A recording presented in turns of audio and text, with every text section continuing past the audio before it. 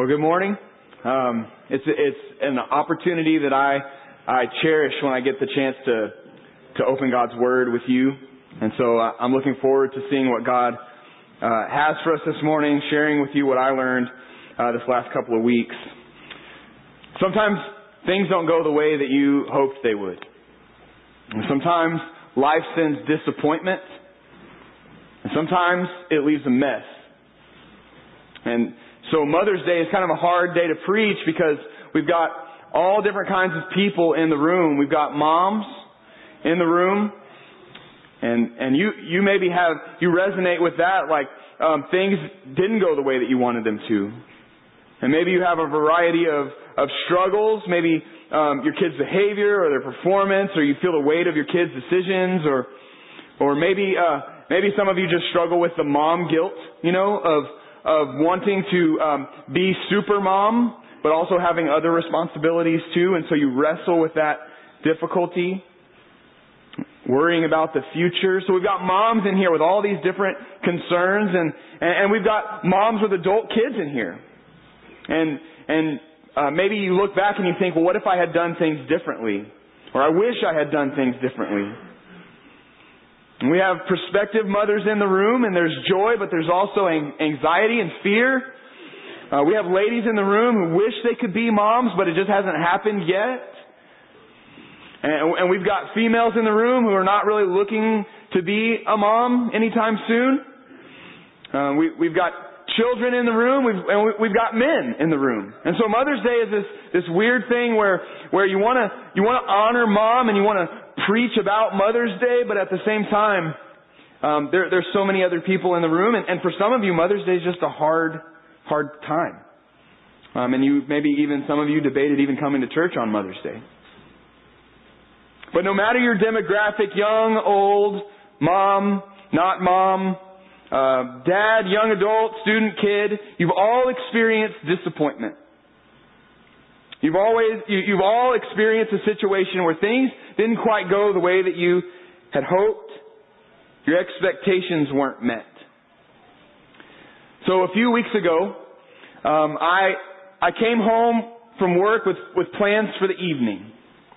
I had an idea of what I wanted to do when I got home from work. I wanted to eat dinner. I wanted to play with the kids a little bit, put them to bed, read a little, watch some NBA playoffs, maybe watch some Netflix and go to bed. That was my plan for the evening, but I walked in the door and Helen, my wife, said to me, she said, the van door won't open. The sliding door on the passenger side won't open. The handle will pull, but it does nothing. So I went out to investigate, and it was as she said. The door would not open.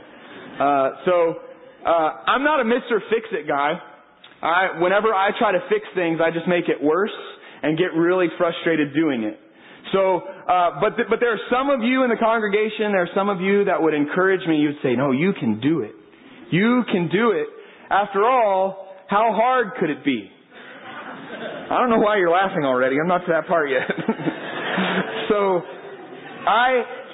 After all, how hard could it be? So I go outside to examine, and it seemed like it was just kind of stuck on something. So I open the door, and I'm thinking, what could it be stuck? There's this little switch, and I thought, well, that switch moves really easy. I wonder if somebody just bumped it.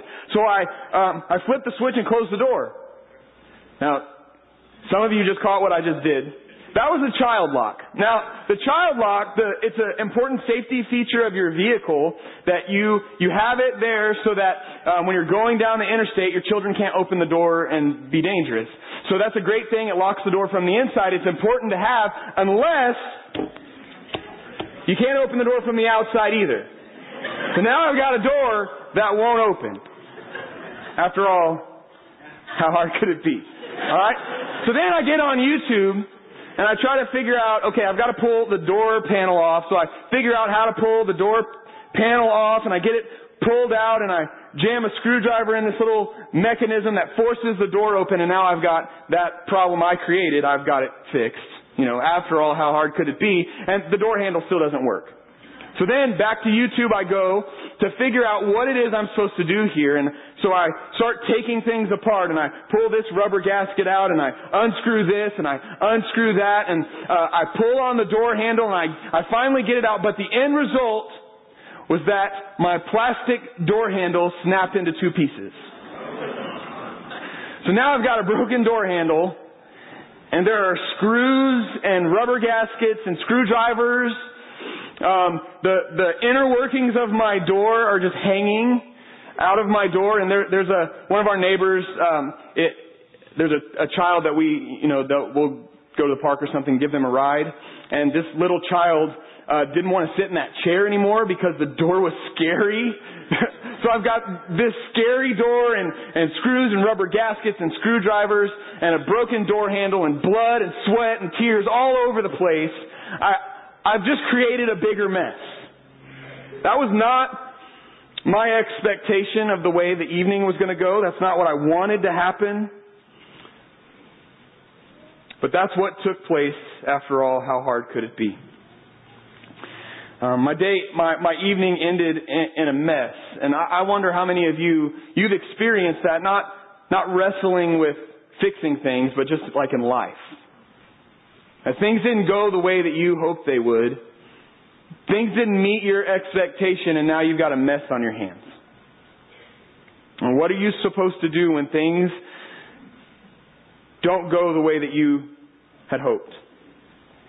Now, in our culture, we say a lot of things that we don't mean. So at best, they're meaningless. At worst, they're just straight up lies. How are you? Fine? How many of you have ever said that? Fine, when things aren't fine. Now, you're not going to tell some random person all of your...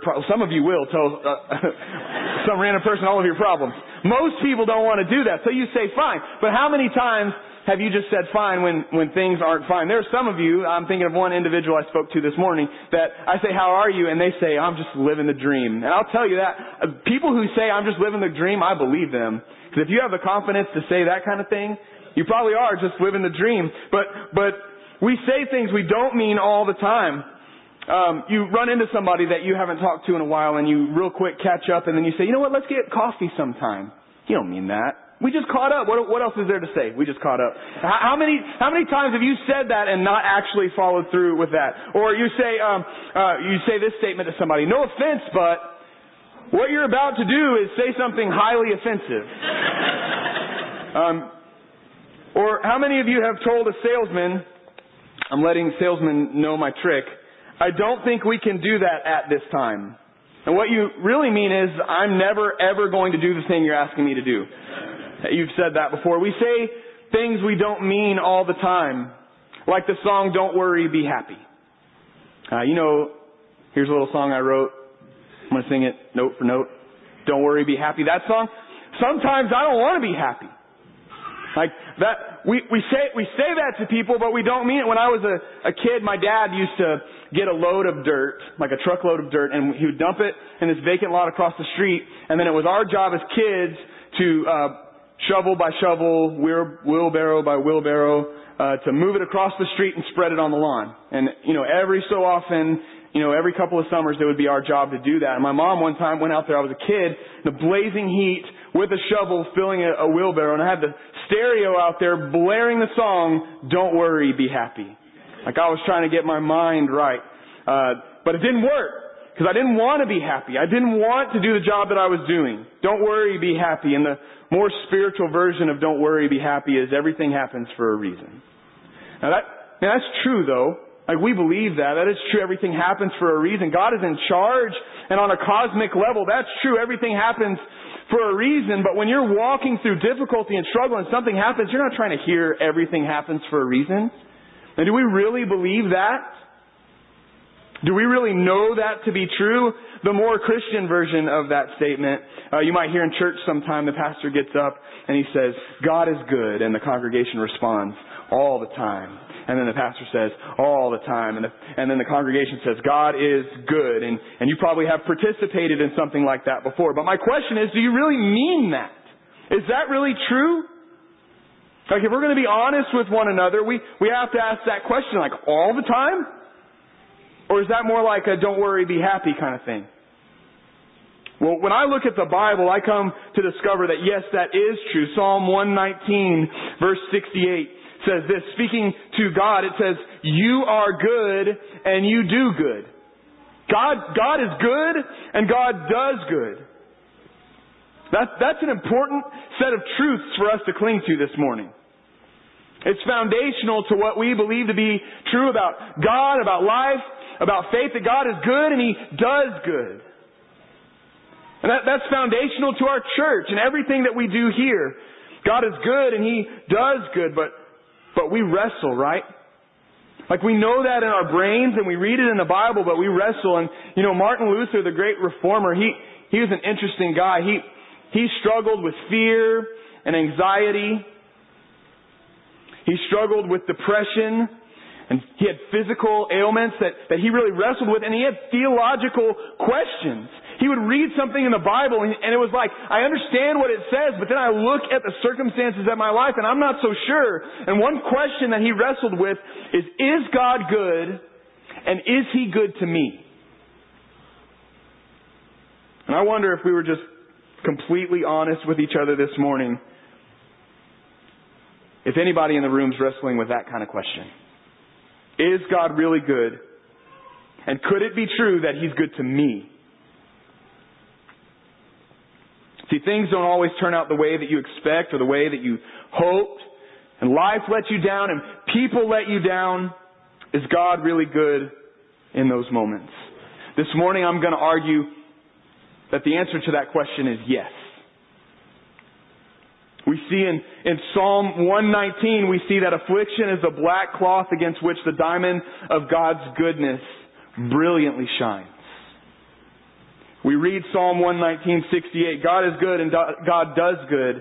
Is that don't worry, be happy? No, the context of Psalm 119 isn't sunshine and lollipops. It's affliction. That's the backdrop for Psalm 119, this verse. So in verse 67 it says, before I was afflicted I went astray, but now I keep your word. In verse 71 it says, it is good for me that I was afflicted, that I might learn your statutes. And verse 75 says, I know, O Lord, that your rules are righteous and that in faithfulness you have afflicted me. See, affliction is the backdrop to the statement, God is good and God does good.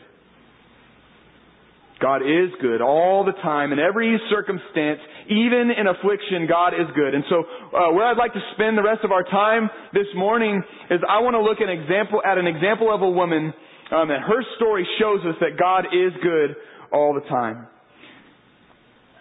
And what we're going to look at is, what does that mean for me? What does that mean when things don't go the way that I hoped they had gone? What does that mean for me when the unexpected happens? Or even the unimaginable happens. Now here, sitting together in this room, we've got all different kinds of experiences and hopes and regrets and worries and fears and dreams all over the room. But today we can learn that God is absolutely good all the time. In failure and affliction, when things seem their darkest, God is good. So if you've got a Bible, you can turn with me to the book of Ruth. And the book of Ruth kind of sits in a transitional period in the nation of Israel's history. You remember they were in Egypt. They escaped through the Red Sea. You have the book of Exodus. They're wandering in the wilderness for 40 years, headed for the Promised Land. And then they cross over the Jordan River. They head into the Promised Land and they start to take over. They take the land. But there's no king in Israel, and this is the time period called the Judges, where there are leaders in Israel, but there's not necessarily a king yet. It's during this period of the Judges that the story of Ruth happens. There is no king in Israel. Everyone's doing what's right in their own eyes. And in the book of Ruth, we come across a woman named Naomi. Naomi is a Hebrew woman. She lives in Bethlehem in Judah in Israel. And she lives there with her husband Elimelech. And she's got two adult sons. Well, there's famine in the land, and what you did in those days when there was famine is you just packed up and you went somewhere where there wasn't a famine. So the family packs up, they leave Bethlehem, and they go to the country of Moab. They have to kind of cross the river and go around the bend of the lake, but they get to Moab. It's about a 50-mile mountainous terrain, difficult trek, but they go there. They're going to stay for several months to escape the famine. But the famine lasts longer than the family thought, and so what was just going to be a few months of a sojourn turned out to be several years. And during this time period, the unthinkable happens. Elimelech, Naomi's husband, dies. And so Naomi has lost her home in Bethlehem, and now she's lost her husband. Well, she's still got her 2 adult sons, and in the midst of this tragedy, there is some joy. These 2 sons meet Moabite women, and they get married. And so one of the sons' wives is named Orpah, and the other one's name is Ruth, and that's who this story is primarily about, is the person of Ruth. So now Naomi's got her 2 sons. She's got their wives, and they're living in the Moab, and the text tells us that they lived there for 10 years. 10 years living in a foreign country. She's lost her husband. And then the unthinkable happens again. Naomi's 2 sons die. She has no home. She has no husband. And she has no sons. The troubles of Naomi are enormous. Famine in the land causes her to uproot and lose her home. She thought it would just be for a few months. Now it's been over a decade. Her husband dies. Her sons die. No mother should ever outlive their children, but that is what took place in the life of Naomi. Imagine the emotion. Imagine the grief. Imagine the sense of loss. How should Naomi interpret these things? And she hears that the famine is over in Bethlehem. And so she plans to return to her hometown, and she begins her journey back home. She tells her 2 daughters-in-law who are staying with her, she tells them, "Go home. Thanks for being kind to me, but go back to your families. Go find new husbands." And they all cry together like a Hallmark movie. But Naomi insists, "You've got to go." And she says, go home. I don't have any more sons. I'm too old to get married and produce new sons for you to marry. That doesn't make any sense. Go home. And then in Ruth chapter 1, verse 13, the second half of that verse, we see Naomi begin to interpret the events of her life. She says, "No, my daughters, for it is exceedingly bitter to me for your sake that the hand of the Lord has gone out against me." There's a window into Naomi's mind. We're starting to interpret the way that she's seeing things happen. What she says there is, what has happened to you, my daughters, is not as bad as what happened to me. What's happened to me is worse. You lost your husbands, yes, and that's a terrible thing that you've lost your husbands. But I lost my husband and my sons. I have nothing else to offer you. There's no way that I can offer any sort of hope. You still have hope. Go home, get married. But then you see her interpretation. She says, "The hand of the Lord is against me. It's exceedingly bitter," she says. "The hand of the Lord is against me." And so the story continues. Orpah agrees. "It's a bad idea for me to stay with you. I'm going to go home." And it says in verse 15 that she went back to her people and she went back to her gods. She was worshiping the one true God, but then bad things happened in her life, so she went back to her old way of doing things. But then the text says that Ruth, while Orpah left, Ruth clung to Naomi. And if you've ever read the book of Ruth, I'm sure this statement stuck with you. Ruth says to Naomi, "Where you go, I will go. Where you lodge, I will lodge. Your people shall be my people. Your gods, my God. Where you die, I will die." She's saying, "I'm committed to you. I'm committed to your family. I'm committed to your God." And so Ruth and Naomi together go back to Bethlehem. Now, the story picks up in Ruth chapter 1, verse 19. It says, "So the 2 of them went on until they came to Bethlehem. And when they came to Bethlehem, the whole town was stirred because of them. And the women said, "Is this Naomi?" So there's a buzz in town. It's not like a big celebration, like a parade. Naomi's back. It's more like a whisper. "Did you hear what happened to Naomi? Is that really her? Who's that girl that's with her?" Now there's this murmuring, this buzz in town. And then once again you see Naomi interpret the events of her life in verse 20. Naomi said to them, "Do not call me Naomi, call me Mara, for the Almighty has dealt very bitterly with me. I went away full, and the Lord has brought me back empty. Why call me Naomi when the Lord has testified against me, and the Almighty has brought calamity upon me?" You see, she's using that word bitter again. Why? The Lord has dealt bitterly with me, she says. She says, "Don't call me Naomi anymore. Call me Mara." The name Naomi means my sweetness, my joy, my pleasantness. Don't call me that anymore. Call me Mara. The word Mara means bitter. That's who I am now. I'm bitter. Why? And she tells us, because the hand of the Lord has come against me. He's testified against me. Literally, He has answered against me. Now, I don't know anybody in the room that would say those things out loud, but I bet some of us are either thinking them now or we've thought them before. Like, I'm not against God. I want to be on God's side, but man, it sure feels like He's against me right now. And you've been wounded from events in your life. It could be death, but it could be other things that feel like death. Divorce, abuse, some other kind of trauma, loss, disappointment. Things didn't turn out the way that you had hoped they would. Your expectations weren't met, and you resonate with Naomi. Let's just go ahead and call me bitter. See, when things don't go our way, we have the temptation to question the goodness of God. We want to come alongside Martin Luther, or we want to say, "Is God really good, though? And is He really good to me? Like, He might be good to other people, but I'm not seeing Him be good to me." And there was famine in the land of Judah. And there was famine in the land, in the life of Naomi. And some of you feel that. It feels empty. It feels hopeless. I want you to hear this morning this truth. Though it may feel that you're hopeless, though it may feel like you've lost everything, though it feels like you're living in the midst of a 10-year-long famine, there is hope on the horizon.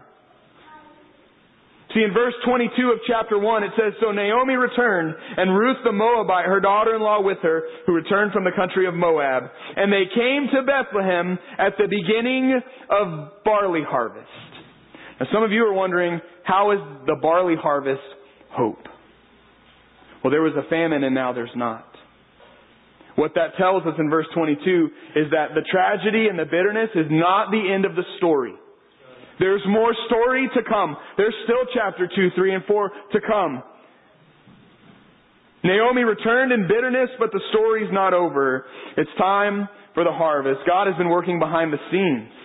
And all the mountains that He's been moving and all the rearranging that He's busied Himself with, now it's time for the harvest. It's now time to reap what God has been sowing. And so we fast forward through the story, and Naomi and Ruth seem hopeless, and they're all alone. 2 women in this first century town, all by themselves, destitute. But then Ruth meets a man. He's named Boaz. She meets him in the field of the barley harvest. And this man, because of the culture, he is eligible to marry Ruth and to save Ruth and Naomi. And Boaz is a good man. And he does this thing. And he protects Ruth and Naomi and brings them into his household. And Ruth and Boaz get married. And they have a child. And so if you flip over to Ruth chapter 4, now it's no longer Naomi interpreting these events. It's the neighborhood women are interpreting these events for Naomi. Look at what they say in verse 14. Then the women said to Naomi, first of all, they said, "We're not calling you Mara. We're not going to allow you to be bitter anymore. We're going to call you Naomi. They said to Naomi, blessed be the Lord, who has not left you this day without a redeemer. May his name be renowned in Israel. He shall be to you a restorer of life and a nourisher of your old age. For your daughter-in-law who loves you, who is more to you than 7 sons, has given birth to him. Then Naomi took the child and laid him on her lap and became his nurse. To Naomi, they say, God has blessed you. Naomi was lost. There was famine in Bethlehem. There was famine in Naomi's life. The locust had eaten all of her hopes and her dreams and her expectations. But then what did God do? God redeemed. God restored. He gave back what the locust had eaten. The text tells us that Naomi was this child's nurse. And that word doesn't translate real well to what we're thinking. We think of hospitals and doctors when we think nurse. What that word really means in other contexts, it means like foster parent. She was given primary care of this child. She was the child's guardian. Naomi viewed this child as her own and loved him as such. She saw this child as a direct gift and provision from the Lord. And notice that it says that the women say this child has been born to Naomi. Naomi didn't give birth to this child. It really wasn't hers. And yet that's the way everybody viewed it. That God was being good to Naomi. The one who returned from Moab empty has been filled. And she was faced with the question, is God really good? Is He really good to me? And at the outset of this story, she might have answered the question, no, God is against me. And some of you, that's where you are. You say, God is against me. I'm hopeless. But though it may not seem possible, I'm telling you this morning that it's the beginning of the barley harvest. God is always working. He's always moving. He's doing things in your life that you don't see. And He's bringing about things that are unimaginable and unthinkable in your life. There is hope on the horizon, even though you don't see it. When Naomi lost everything, there was no way she could have imagined getting to be a grandmother. She had no other sons. But now Obed is his name. And he's bouncing on her knee. That's not even the half of what God was up to. Because, you see, Obed grew up. And he became a man. And he got married. And he had a kid and named him Jesse. And then Jesse grew up. And he became a man. And he got married. He had 8 sons. The youngest of which was named David. That's King David. The greatest king ever for the nation of Israel and Judah. King David. The one who ruled, the one who reigned, the pace setter, a man after God's own heart. The example for us, the one that we follow after, even his major failings, his repentance is something that we should see as an example. Naomi had no idea that the little boy bouncing on her knee was going to be the grandfather of a king. She probably never saw it. She didn't see the harvest of the seeds that God had planted. But even more than that, God was doing something cosmic. Because this King David, he had a son and named him Solomon. And Solomon had a son who had a son, who had a son, who had a son, who had a son. And now we've got the royal line of the kings of Judah. And this royal line of the kings of Judah is preserved even into exile. Those people are they're taken from Judah all the way to Babylon. But this royal line from David is preserved. And then coming back from exile, all the way back to the land of Judah, this royal line is preserved. And then there's a Greek occupation, and this royal line is preserved. And there's a Roman occupation, and this royal line is preserved all the way until a young girl is going to give birth to a little boy. And she's already got a name picked out because the angel told her what she should name him. She's going to name him Jesus, because he's going to save his people from their sins. This Jesus, He's the hero.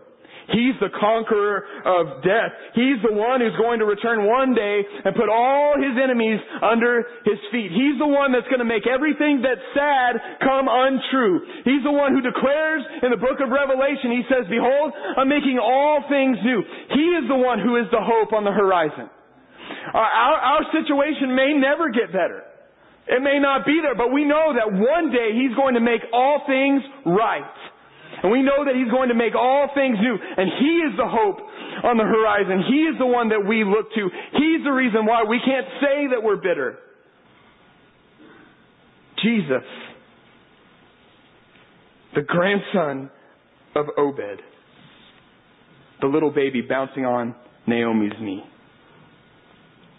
Naomi had no idea what God was up to.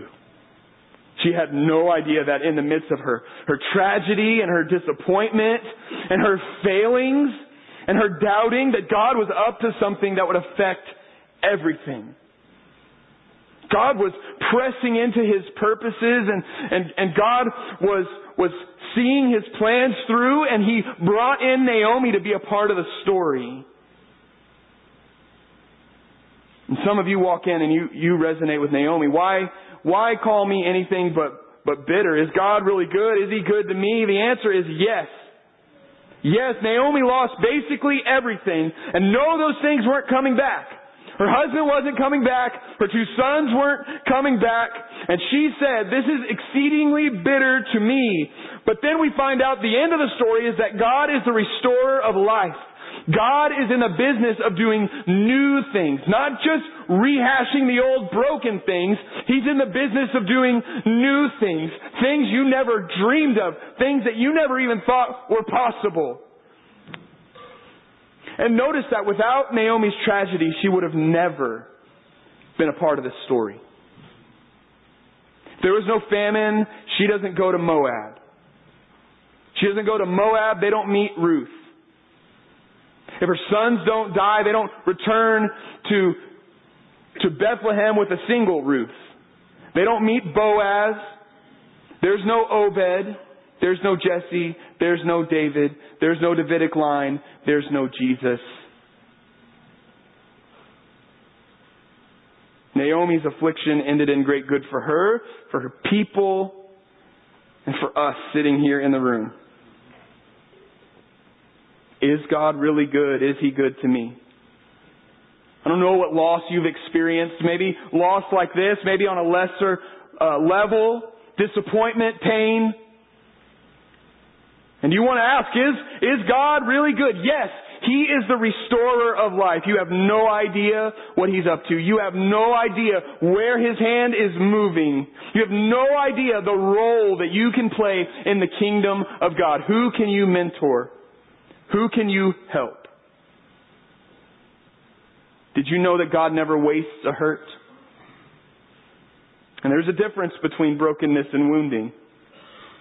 You can minister out of brokenness.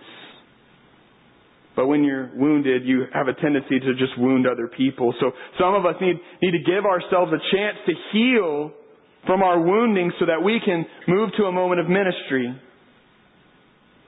But we all need to move to a place where we can say, "Blessed be the Lord. He has redeemed what has been stolen from me. He is the restorer of life. He has given back to me what the locusts have eaten." And so when you're walking in affliction, when things didn't quite turn out the way that you hoped they would, when your expectations aren't met, let's learn from the story of Naomi. God is faithful to keep his promise. He sees you. Some of you need to hear that this morning. God sees you. That thing that you walked in carrying this morning, that thing that you came lugging in this morning and you got it and it's resting heavy on your heart, God sees that.